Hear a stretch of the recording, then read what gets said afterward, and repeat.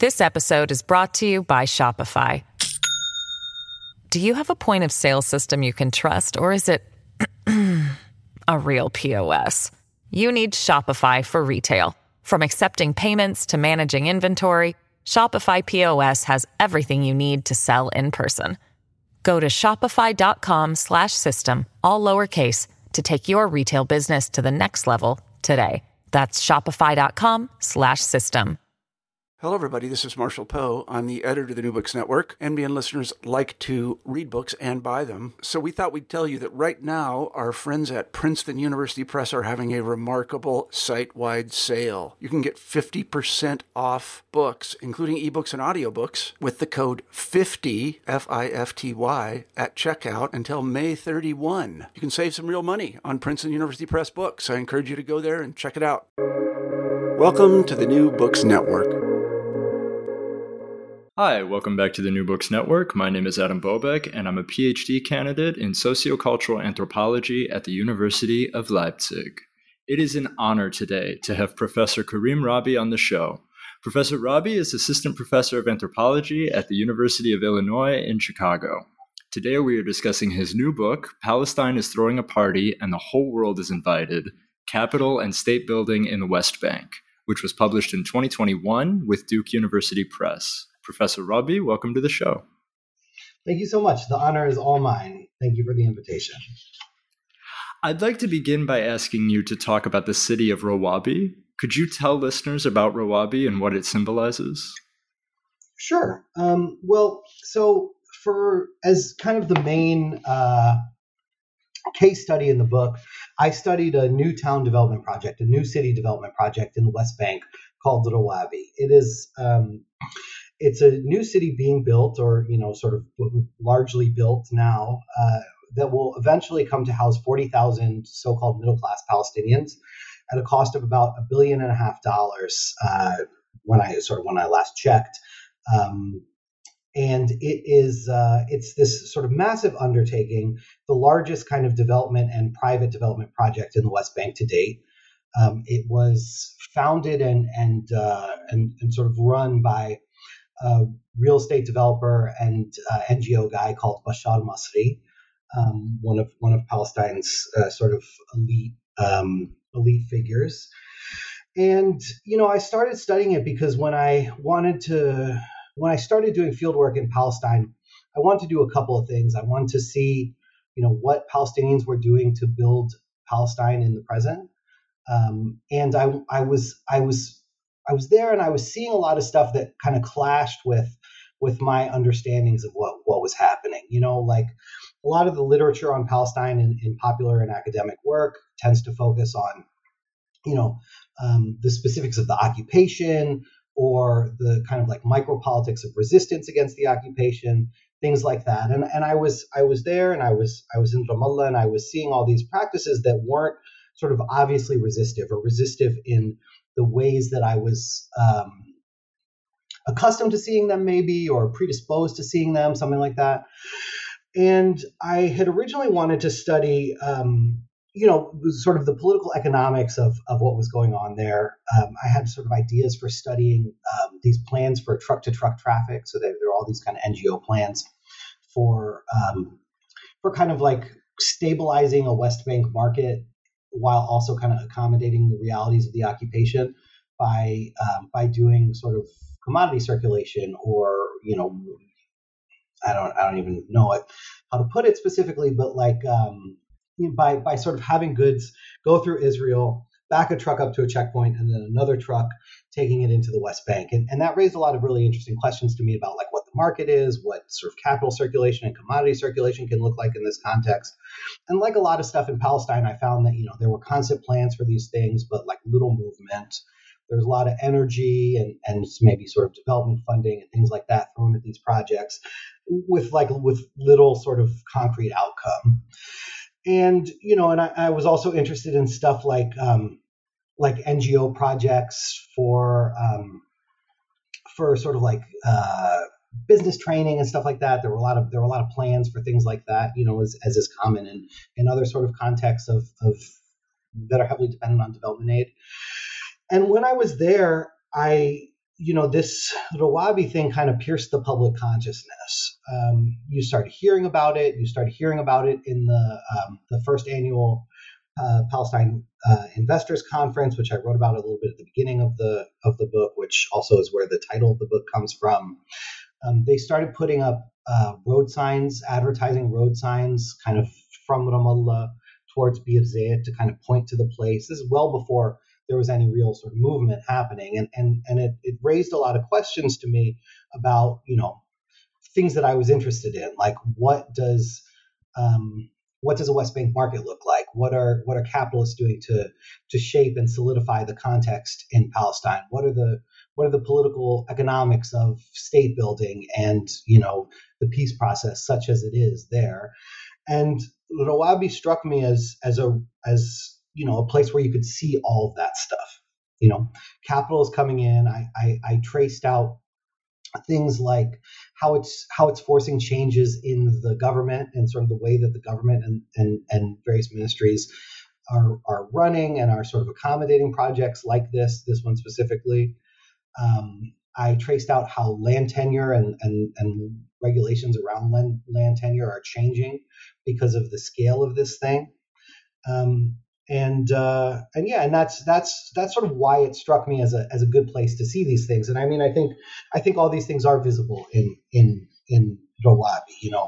The influx of capital, ideas of class, changes in law and land tenure with goals of sort of political stabilization, things like that. Now, what does it symbolize, or I think is how you put it, or what does it mean to different people? I mean, it means a lot of different things to a lot of different people. I mean, for the people who are running it, I mean, it's an opportunity for them to express their politics, which are a mixture of, a new mixture perhaps, or actually, I don't want to say that, a mixture of nationalist politics and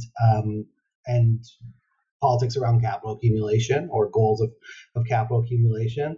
I think for people who live around it, a lot of them find it sort of threatening. Not that it's going to sort of harm them or bring violence upon them or anything like that, but like the changes that it's making to sort of municipal structure, resource distribution among villages and things like that are very visible to them. Like I talked to some people in villages around Rawabi who were like really aware of the fact that they're like that the schools were going to be private, the hospital might be private, things like that. Like they wouldn't be very accessible to them.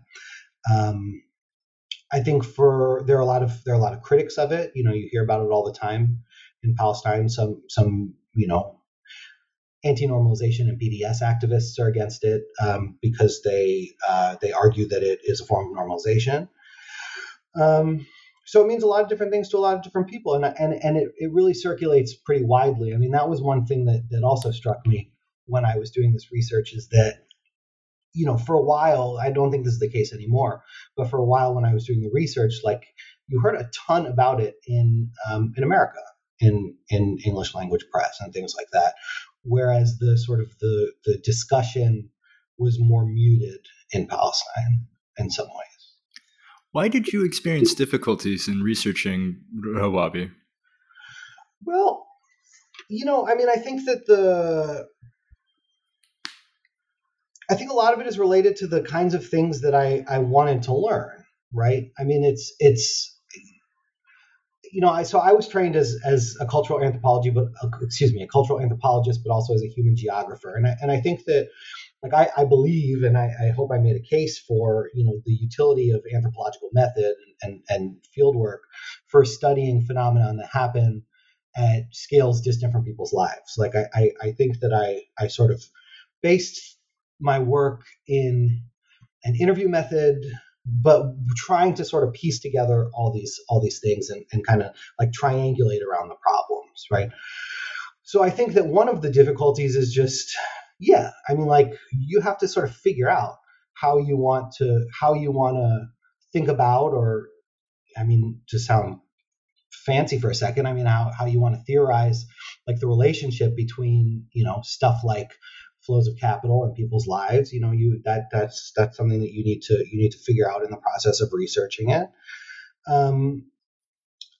And so there's that aspect of it. Another is that, I was doing so-called studying up. I was talking to ministry people, and I was talking to real estate developers, and I was talking to people who maybe aren't accustomed to having anthropologists talk to them. Or, one of the things that I found was, when I first started talking to them, I tried to do the thing of like, can I, like, maybe I could do an internship. I have like these sort of relevant knowledges and whatever. And there was no interest in that from them. And so you find yourself talking to people about information that they think is private or proprietary, that they don't want to share. A lot of it is sort of is obscure. And I think that I faced problems trying to figure out what was going on because of that, and because a lot of it was happening, at levels of sort of government that sort of ordinary people don't really have access to. And so what I ended up doing, I think, was kind of triangulating around the problem. So, like, if you talk to a bunch of people and they're all saying sort of more or less the same thing, some people are like, some people are interesting, some people tell jokes, some people whatever, but like, let's say there's a core of a sort of a rhetoric or something that you get. One of my interlocutors, who was a former employee there, referred to it as propaganda. We'll table that for a second. But like, let's say you hear the same thing over and over again. You have the center of the thing. And then, you can start to see, once you sort of layer those on top of each other, the things that happen around the edges. And you can start to piece together what's important to different people on, by sort of like the exclusions from the central story, or the additions to it. And so I ended up doing a lot of that, and piecing together what I thought was going on. And then also, hearing about things like, this is the way that the changes in land tenure went, and then sort of trying to chase that stuff down. So, it was a complicated story. It was a complicated, basically, yeah. It was a complicated story. It's a complicated kind of things that I wanted to talk about. And, maybe not always people wanted to talk about it in the way that I wanted to talk about it. So one of the things that I do write about in the book, I have some stuff in there that, I put in like stuff that was embarrassing for me, and stuff that I thought was funny or whatever. And part of the reason sort of goes back to the anthropology and method piece, which is like, I did want to talk about what it was like doing this research, just because it was really relevant to how the work came out. But I don't know, maybe sort of like undergraduates or beginning anthropologists read it and think like, okay, like these are the kinds of problems that I can anticipate. So the reason that I put that stuff in is to show the process and to show the sort of like stop and start aspects of field work, because this thing did also happen where like a lot of people were granted really easy access to the company, right? A lot of people, undergraduates, tour groups, right-wing Zionists, like people were granted sort of easier access to the site or to the main real estate developer than I was. And that sort of struck me as, partially like understandable that they're a private firm, it's proprietary, partially that like there's a story there that, it doesn't benefit them if it gets put together. And so yeah, those are the sort of main issues in terms of the kind of everyday stuff. And I guess sort of like a brief add-on to the piece about method is that like, I think that there are like these assumptions in Palestine about Palestine or in Palestine studies that kind of takes the terms of the occupation and separation for granted, and I wanted to sort of like, I wanted to talk about what I thought was happening there that exists fully within that context, right? But is not sort of like based on it in the same way. I think a lot of work on Palestine is sort of formulated around the binary of occupation and resistance to the occupation. And again, sort of related to the sort of the first The first question is like, well, what happens when there are things happening that don't look like resistance in the way that we're accustomed to seeing it, and that's what I wanted to look at, is like what's being built and what's the kind of like true appearance under the appearance, something like that. Does that make sense? Yeah, absolutely. And you mentioned class, and I really want to talk about this because class comes up again and again. What is the role of class in this story? Yeah, well, I mean, I think that like what's happening here is a big investment in stability, right? And a big sort of financial investment and investment of resources and time and energy and stuff in stability. And we have a middle class that's being cultivated, right? So I think one of the things that's important about Rawabid is, I mean, really basically is just like its size. The amount of sort of resources that it has mobilized is massive, and the fact that it's a place is really important, because it's like a place where middle class people can be cultivated, can cultivate their own sort of identities and their own forms of aspiration. And I think that's one of the goals of the project, and one of the things that makes it meaningful for people who want to live there, right? So one of the things that I tried to do, I talked to potential buyers and I talked to supporters, and I think that there's a line of critique that's like, these people are sort of bamboozled, they're working against their own interests. And like, I mean, you've read the book. I mean, I think my politics are more or less clear. I hope that, I don't think that debt is like an adequate form of national politics. Like, I don't think that sort of, I'm skeptical of the claims that like economy building in this way is going to lead to national liberation, let's just say. However, I think that it's really, valuable to people who see this as an opportunity to see themselves living in a different way. I think that it's completely comprehensible to me that people who have been living in really desperate circumstances will find this appealing. We'll see the opportunity for a new way of life and find it appealing and work towards it. So class, I think, comes in a couple of ways. I think that like the big one that I'm sort of concentrating on is the middle class that I think is being cultivated. And I think in this context, and this is something actually that I got once when I was talking to Moishe Postone, is like he's like in these kinds of contexts, the middle class is just the debtor class, the class that can pay down debt regularly. And I think that was one of the sort of ideas I have here about the class that's being sort of cultivated or engineered. Another is that, Jamil Hilal, I quoted him in the book. He's talking about like, the complications of talking about class in an environment where we don't have, the same kinds of relationships to labor that we might see otherwise. I mean, I think that one of the things that he hit on that I think is valuable here is that class is what does he call it? A unity of cultural values, I think is the way he puts it. And so I think that like, okay, we can start to ask both the economic questions and the social and cultural questions about like, what is the class that's being cultivated or emerging here? And like, how is it different? How is it new? How is it sort of relevant or enabling this project? And so those are the sorts of questions that I had around class. And it's why, again, back to the sort of the place part of it, the place piece.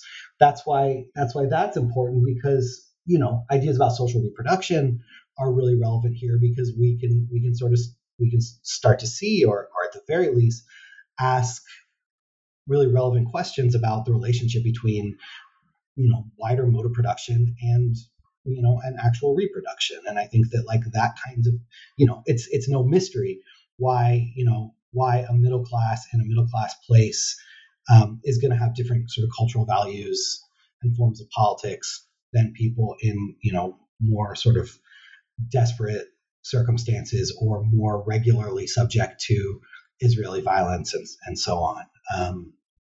I think that like I was I told you before we started recording, I'm sort of scatterbrained. I'm feeling a little bit sick, but I'm doing my best. But I was looking at this Stuart Hall piece the other day about Gramsci. I think it's called Gramsci and Us, and he's talking about the horizon of the taken for granted, and and he's talking about hegemony, and he refers he's talking about what it.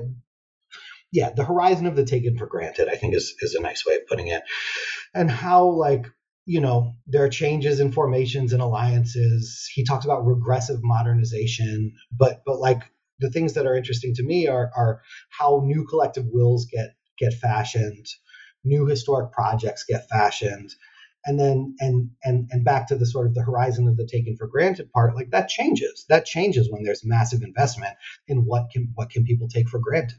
And I think that's, I didn't really answer your question about class very specifically, but I mean, I think that like the sort of the cultivation of new sort of social formations and alliances on the basis of class, on the basis of sort of socioeconomics and economic aspiration is sort of the class piece here.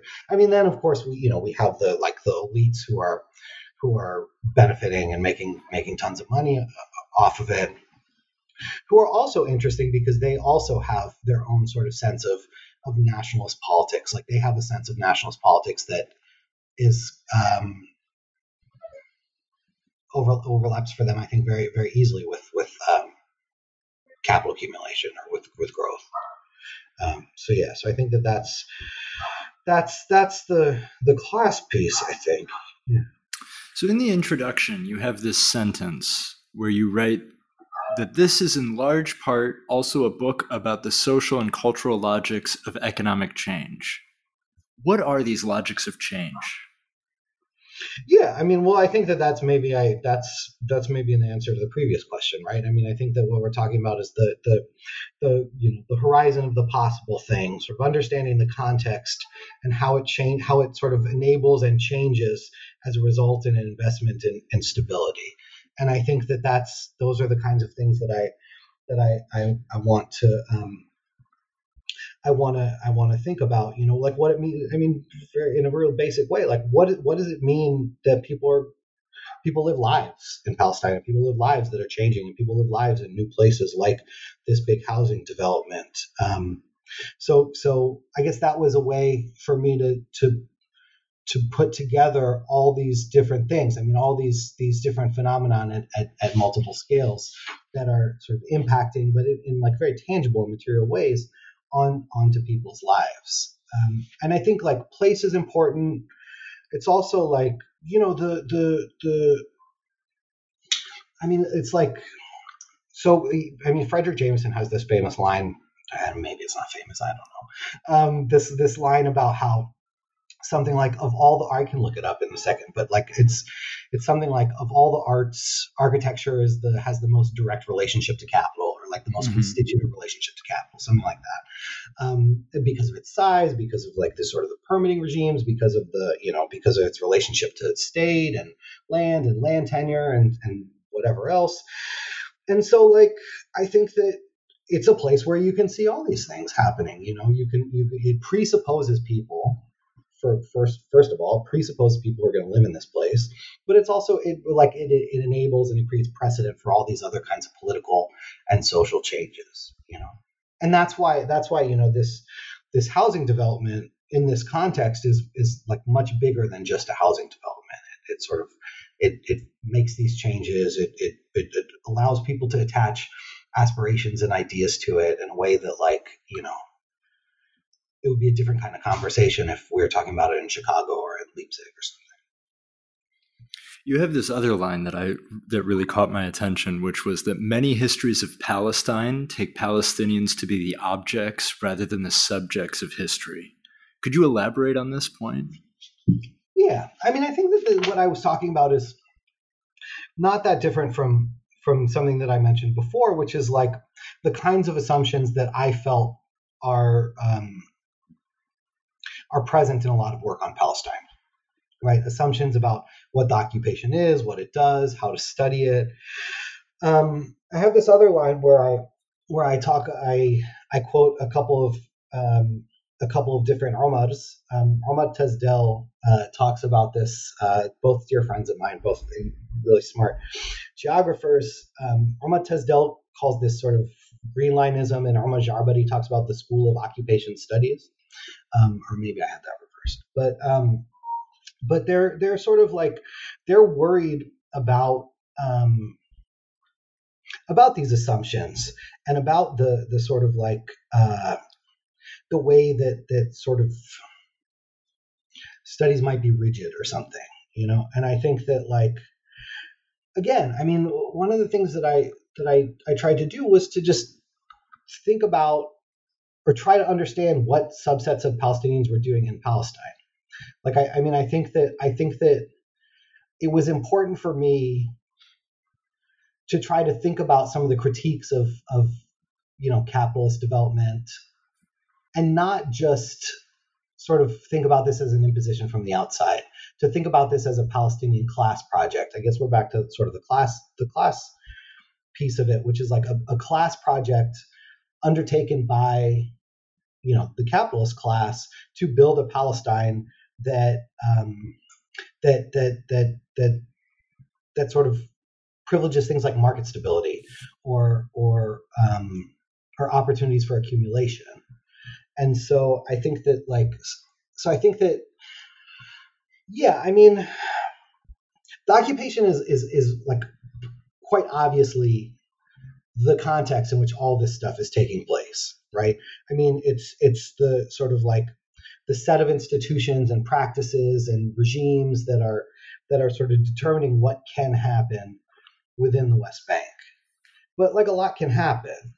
And I think that I wanted to crack into those assumptions and think about what was happening among Palestinians to build up a Palestine in ways that aren't immediately visible in a lot of the work on Palestine studies. Now, I think that's changed a lot since the time that I was writing this. But that was sort of the goal there. Yeah, what are Palestinians doing to shape Palestine in ways that aren't just reactive, aren't just sort of resistive to the occupation? And I think this capitalist class struck me as an interesting place to see it, because they, in some sense, see what they're doing as resistance. But I mean, it's not really about like national liberation or liberation for all or things that sort of I would support. It's about stability. And you said that that's changed a lot since you were writing the book? I think that a lot of the stuff that I had in mind that I was kind of politely writing against, I think that the people are sort of more people are like writing less in that vein maybe than I'm sort of thinking of. I mean, I don't really want to talk about it too much because I don't want to like caricature people's views, or I don't want to sort of like talk about work that I don't like by name or anything like that. But I mean, I think that the context is changing.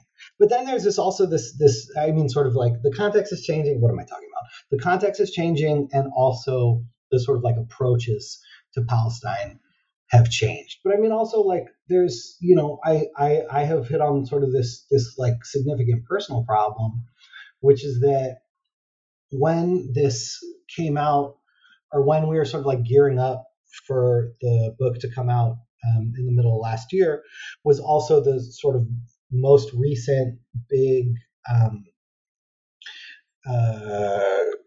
sets of settler violence and Palestinian resistance in Jerusalem and all this stuff. And it became pretty difficult for me to sort of like think about how to talk about Palestinian aspiration and growth and capital accumulation in this context where the biggest story, and the most relevant one, and the one that we all should have been talking about, was exactly the sort of like the violence of the occupation and resistance to it. And I think that what I what I do in this project is to try to show the flip side of it. I think that growth and aspiration in sort of smaller and smaller swaths of the West Bank and in around Ramallah are the flip side of the sort of like violence and displacement that Palestinians in Jerusalem face. And I think that the sort of like investment in stability and in the market in the West Bank is a part of the same sort of wider set of phenomena. I don't think you can have one without the other. And so I think that's sort of where I hit on. But sort of like most basically, like I just wanted to sort of like explain, not assume what I thought was going on. That's sort of what I was trying to do there. This episode is brought to you by Shopify. Do you have a point of sale system you can trust, or is it a real POS? You need Shopify for retail. From accepting payments to managing inventory, Shopify POS has everything you need to sell in person. Go to shopify.com/system, all lowercase, to take your retail business to the next level today. That's shopify.com/system. If I could interject here, there's one point where you really caught my attention in how to rethink this sort of framework. You write about in the book about years. And when I read books about Palestine or when I talk to my Palestinian friends, there are 2 years that really come up again and again, which is 1948 and 1967. Mm-hmm. And you don't really talk about those years very much. Instead, the year you talk about is 2007. And you make that really a central year in which change starts happening in Palestine. Could you talk maybe about 2007 as a year of change? Yeah, like you're pointing to something that I think is like a totally appropriate grounds for critique of me and my work, right? Like I'm not. What I was trying to do, I think, is to think about a longer history of sort of what's happening in Palestine. And I think to that end, I'm indebted to especially to Shireen Said-Ali and to sort of other of the social historians of Palestine, and to think about like in what are the ways that capital accumulation or political economics have been relevant here. And I think that you can see a lot of different kinds of. Sorry, my dog now wants my attention. You can see a lot of sort of continuities, and one of my goals in reaching backwards was to think more generally and to sort of push back against the narrative that like the only way to understand what was going on is because of the occupation. So I think that like.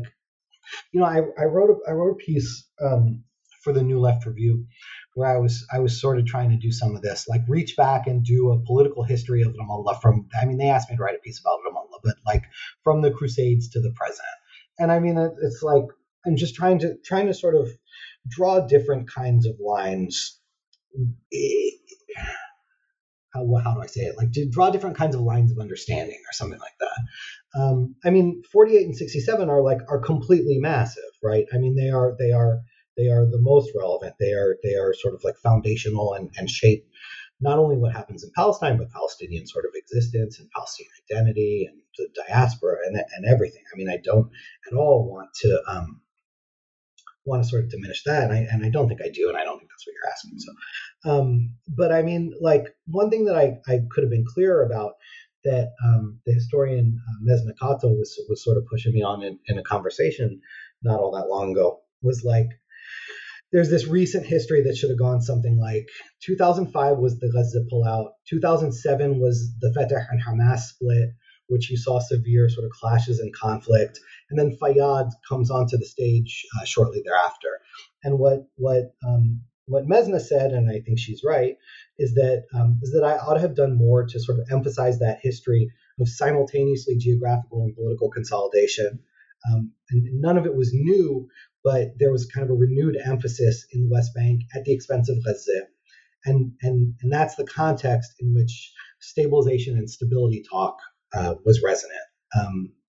Mesna also made this really good point that that technocracy is not new in Palestine, was not a new current in Palestine, but the way she put it that I found really interesting and right was that maybe Fayyad was a new kind of political figure. He was a technocrat that comes from outside of the PLO, and in a way he was someone rehabilitating the PA in the West Bank in that period. And so I think that that's kind of the context for change that I want to talk about, because that is the moment where I think the geographical and political consolidation sort of became more visible or more possible, and so too capital investment in the way. And I think this is related to the previous question, which is that, like, again, that geographical consolidation is not just about Ramallah, but it's also about inside. It's also about Jerusalem. It's also about sort of like redistributing people within the sort of wider context of historical Palestine. And so, yeah, you mentioned Fayyad, and of course you start off the book with a quote from Fayyad. Could you maybe tell listeners who don't know who Fayyad is and what his role was, especially in regards to Rawabi? Yeah, I mean, I think he was just, I don't want to put too much emphasis on him, because there's a lot of sort of discussion of him, and there's this idea of Fayyadism that comes from Thomas Friedman, who of course is like a very stupid man. But I think that, like, what we're talking about is he was the prime minister that kind of came to the fore. Is that how you say that? Sort of became, he's the guy that kind of oversaw these kinds of changes in the sort of the way that the so-called peace process was going to run, and really sort of emphasized capital investment and the state building project. And the state building project was the idea that, you could build a state in the absence of sovereignty, you build an economy on the way to the state. And I think that it really was about, like, market stabilization. It was about sort of stabilizing through economic practice, through the kind of like the fantasy that you could disaggregate the economy from politics. And sort of that was what marked his tenure as prime minister. I think that he's gone, and these similar kinds of projects have continued on. Like, I don't think that it's sort of his responsibility for all this stuff. But yeah, he was the prime minister that came in from the sort of the development world and oversaw a lot of these changes, oversaw the movement to bring capital back into Palestine, oversaw the investment conferences and the sort of movement towards large-scale investment and things like that. And so let's get into planning, because planning plays a very important role in all of this. Could you talk about planning in Rawabi and Palestine more generally? Sure. I mean, I guess the reason that planning was interesting to me is I mean, in some ways, it's pretty simple, right? Like, this planning, state scale planning is a big state scale endeavor that mobilizes tons of resources and people and energy and document writing and all this stuff.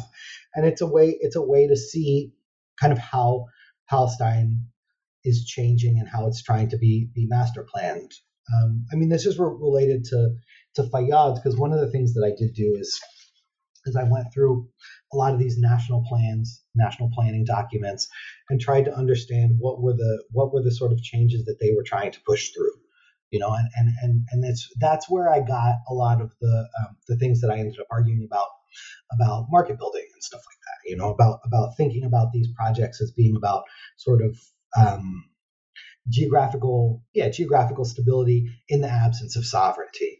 And I think that, like, one of the things that's interesting about planning, or future planning, is like it's this way of sort of thinking and operating and building towards some kind of a goal with the future in mind. But you have this weird problem in Palestine where one of the sort of central characteristics of occupation has just been deferral of politics, deferral of sovereignty or self-determination, things like that. And so you have this weird way that planning is happening with sort of like a really, really kind of like grayed out end goal, And so I think that planning, like state building, were things that I was interested in looking at as ways of organizing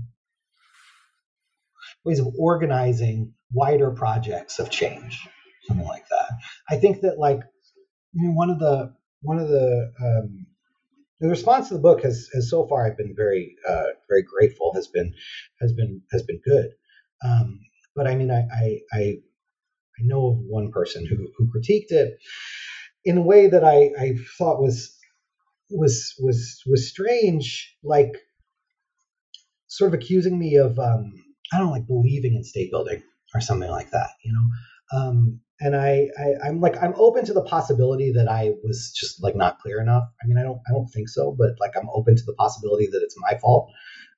However, I mean, I think that a lot of the things I talk about is practices organized around state building, this so-called state building project, things oriented by the state building endeavor. I always have sort of caveats and words around it. And I think that the planning and state building, or planning for the state, are projects that orient a lot of resources, a big endeavor that incorporates people, incorporates places, and builds up something new within Palestine. So I mean, I talk about the sort of state scale national planning and what it's doing to sort of change the relationship of the state to the people, to development aid. I talk about more sort of narrowly, planning for the new town development and the kinds of ideas that they have about what they want there and what they don't want there, and how it relates to the rest of Palestine. They want wider streets. They want different kinds of service provision and stuff like that. And their planning happens in a few different kinds of scales. But I mean, I think that the thing that I was trying to think about were here I just randomly flipped to a page. I'll read a sentence. Planning for the future in the present consists of material, ideological, and rhetorical projects and practices to shape what comes next. Doing it narrowly within the terms of the present conditions of Israeli control and Palestinian quasi-sovereignty orients those futures that might emerge. Its premise is the future, but it can mostly only function towards solidifying the present, right? So I mean, that's sort of what I'm trying to figure out, is the push and pull between the way that activities and possibilities are so constrained by the context, by the occupation, by the realities of Israeli control, and doing it with the sort of the future in mind, deferring sort of stability, or deferring security, or deferring self-determination to a point that I think most people don't seriously believe they'll achieve in their lifetimes. And so that was why planning was an important sort of object of inquiry for me. I mean, I don't know the answer. I mean, I think that that these are places where I thought that I could sort of open up questions. Does that make sense? Yeah, I'm sorry. For sure. And in the case of Rawabi, deferral is of course a very important word, because as you point out in the book, it's not meeting the timeline that people have set out for it, right? Yeah, I mean, I think that's definitely part of it. It's constantly stretched out. It's constantly stretched out, and I think that it allows a sort of deferral of questions of what comes next, what happens when it's solidified. Like one of the things that people sort of, especially critics of the Rawabi, talk about is like, this thing is going to fail. It's not going to get finished. It's not going to get filled up. And I don't know if that's true. I mean, I don't really feel like I need to have a position on that, honestly. Like, it does or it doesn't. But one of the questions that I wish I had a better answer for is like, what happens to people who take out mortgages to live in this place and it doesn't get finished? I mean, I think it's likely that the burden for whatever comes next falls on them. I think there's a lot of ways that like this thing is planned to remove a lot of the costs from the real estate developers, let's say. But that's one thing that I think is relevant there. The other thing is like the question of success or failure isn't as I was going to say interesting, but that's not the right way of putting it.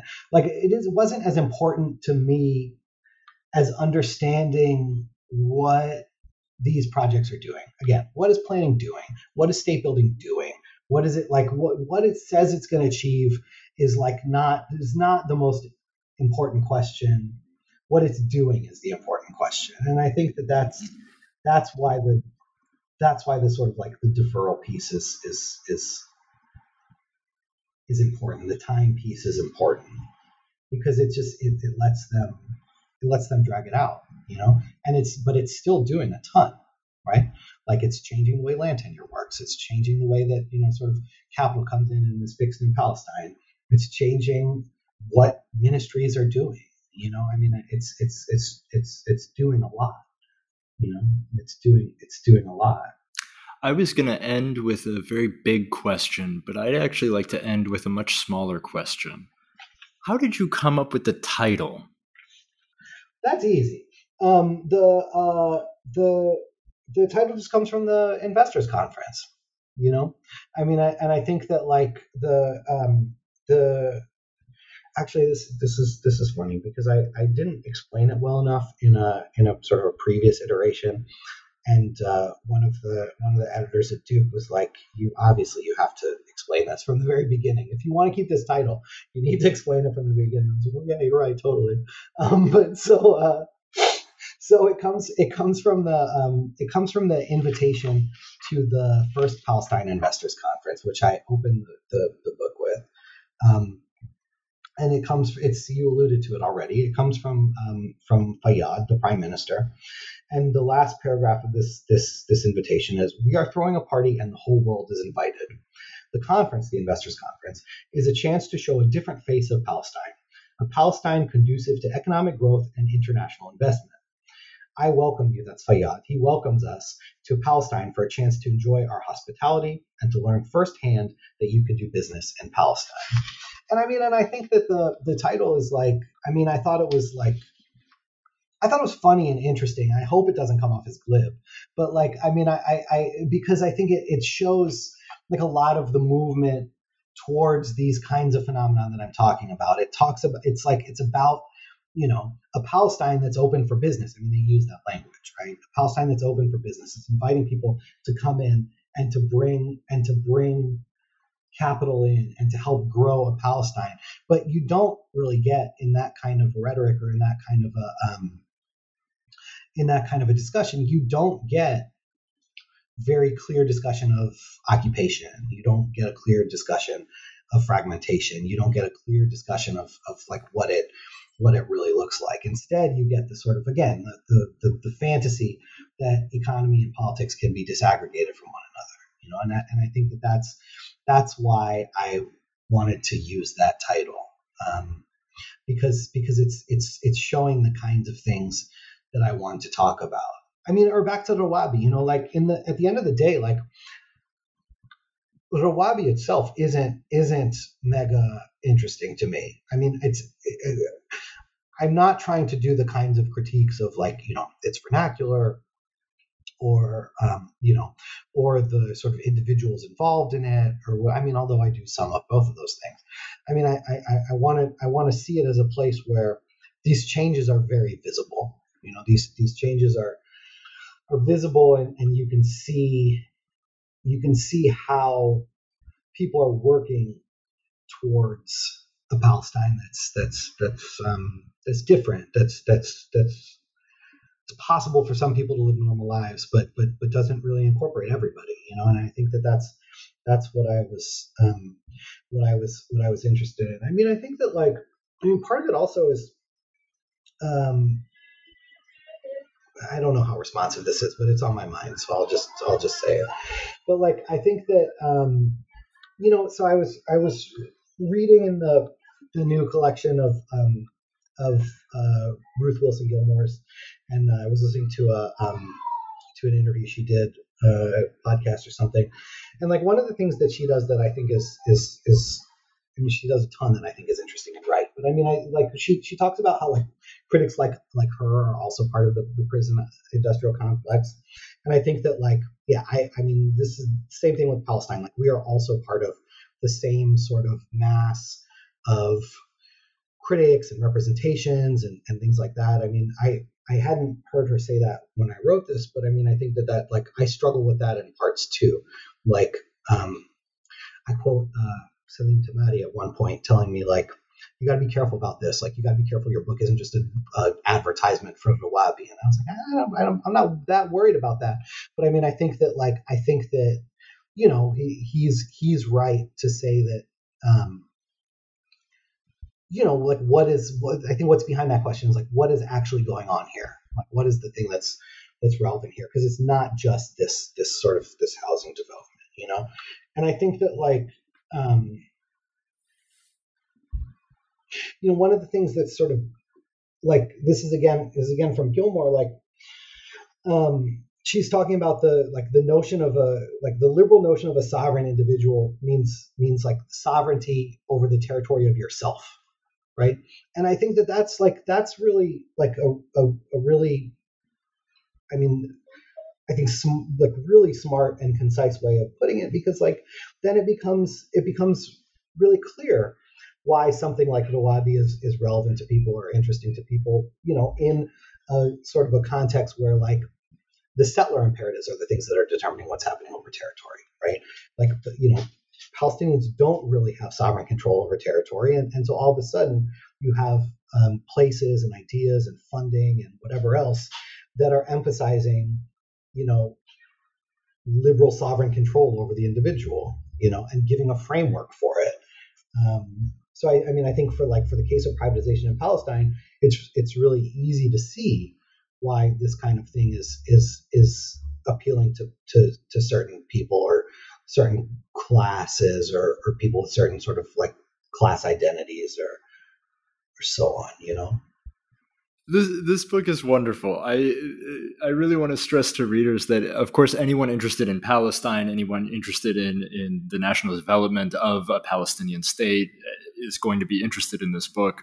But of course, you use your case studies so brilliantly to intervene in so many fields within economic anthropology that I think also anyone interested in economic anthropology, anthropology of development, anthropology of capitalism is going to really, really benefit from reading this book. There is a tradition on the New Books Network that I always like to uphold, which is to end the interview by asking what you're working on now. Well, I mean, first of all, thank you for the kind words. I mean, I hope so. I hope people get something out of it. I mean, I hope they like it, but I hope more that they get something out of it. And that's very kind of you. I'm glad that you got something out of it and liked it. That's meaningful. What am I working on now? Well, I recently moved from American University in Washington, D.C. to University of Illinois at Chicago. So I am beginning my first in-person teaching semester. Day after Monday in a few days. So I'm concentrating on teaching. I'm sort of settling in, meeting students. I was brought on as part of a cluster in sort of critical Middle East studies. So, I mean, I think that we have a lot of kind of exciting potentials for institution building and things like that at UIC. So that's sort of the most immediate thing. More beyond that, I have this project that I had sort of stuck in my pocket from the whole time that I was in Palestine doing research for this, which is on Palestine and China. So for the last, I don't know, 15 years, maybe more, tons of people in Palestine sort of have this sort of like idea of China, like what's going on in China. Everybody supposedly has like a classmate or a cousin or a distant relative who's going and who's opening factories supposedly, and there's supposedly streets and streets of Arab in China. And so I've sort of been really interested in that for years. In 2015 and in 2017, I went between Palestine and China to sort of do kind of like preliminary reconnaissance sorts of field work. And it really struck me that like, if this project that we were just talking about is about how capital comes in and is fixed in Palestine, then the next project is kind of the reflection of that, like who can circulate and why. And I interviewed and talked sort of informally to tons of people who are going to China to arrange, sort of commodity importation. I talked to people who are involved in shipping, people who are involved in chambers of commerce and things like this.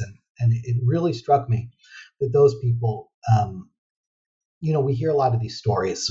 You've, I'm sure, heard many of them about like the Israelis have held such and such in the port for years, radio equipment, cellular equipment, whatever. But these people really understand what that looks like. They really understand like the standardization requirements. They understand what happens at customs. They understand how shipping works, and they taught me some of it. And I think they really have a lot that they can tell us about how the occupation works in practice and what the sort of market parts of the occupation look like. So people like me talk about the Paris Protocol, which is the economic agreement signed in parallel with the Oslo Accords. This is where the stuff about cell frequencies and aquifers and all that kind of stuff was signed, but like without any honestly real idea of what it means in practice. And I think those people were really teaching me a lot about it. And so I want to study that. I want to study sort of commodity importation because I mean it leads to a lot of really clear questions like, well, what are the Israelis letting in and what are they not letting in? And so one of the obvious ones is they're not letting in any raw materials, but they're letting in a ton of small finished commodities, but then also, I met a lot of really interesting Palestinian people in China. There are all these interesting diaspora populations in China who have lived there for different lengths of times and for different reasons. There's kind of people who went in the 60s and 70s as part of sort of third worldist educational ties. There are Shabab who live around the embassy. There are people who do importation work in Yiwu and Guangzhou. And so those are the people I want to talk to. So I've done sort of quick field trips some years ago.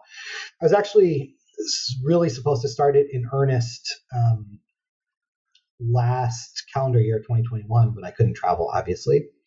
So I did some mapping work and some figuring out work, and I hope to begin that project for real soon. I mean, I have different iterations of plans that I could do depending on what the sort of practicalities of my time and ability to secure funding look like and stuff like that.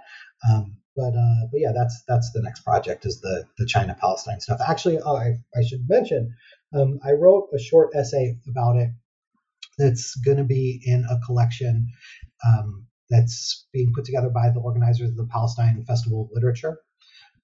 It's in the sort of editing stage right now, so I mean probably next year sometime it'll come out. But it's on Haymarket. There will be a short essay about Palestine and China in that, and that's sort of what I'm gearing up for the next part. I mean, I'm sure you probably could tell from reading this. Like I like the research piece, and I like the sort of putting together the big puzzle pieces. I think that's there's a lot of stuff in academia that I'm not good at. I think that's one of the things that I'm good at, and so I'm really looking forward to doing the Palestine China work when it becomes possible. Yeah. And when the Palestine China work is out, I'd love to have you back on the show. I would love to do it again. The book is Palestine is Throwing a Party and the Whole World is Invited, published in 2021 with Duke University Press. Professor Karim Rabia, thank you so much for joining me today. Thank you so much. I really appreciate it.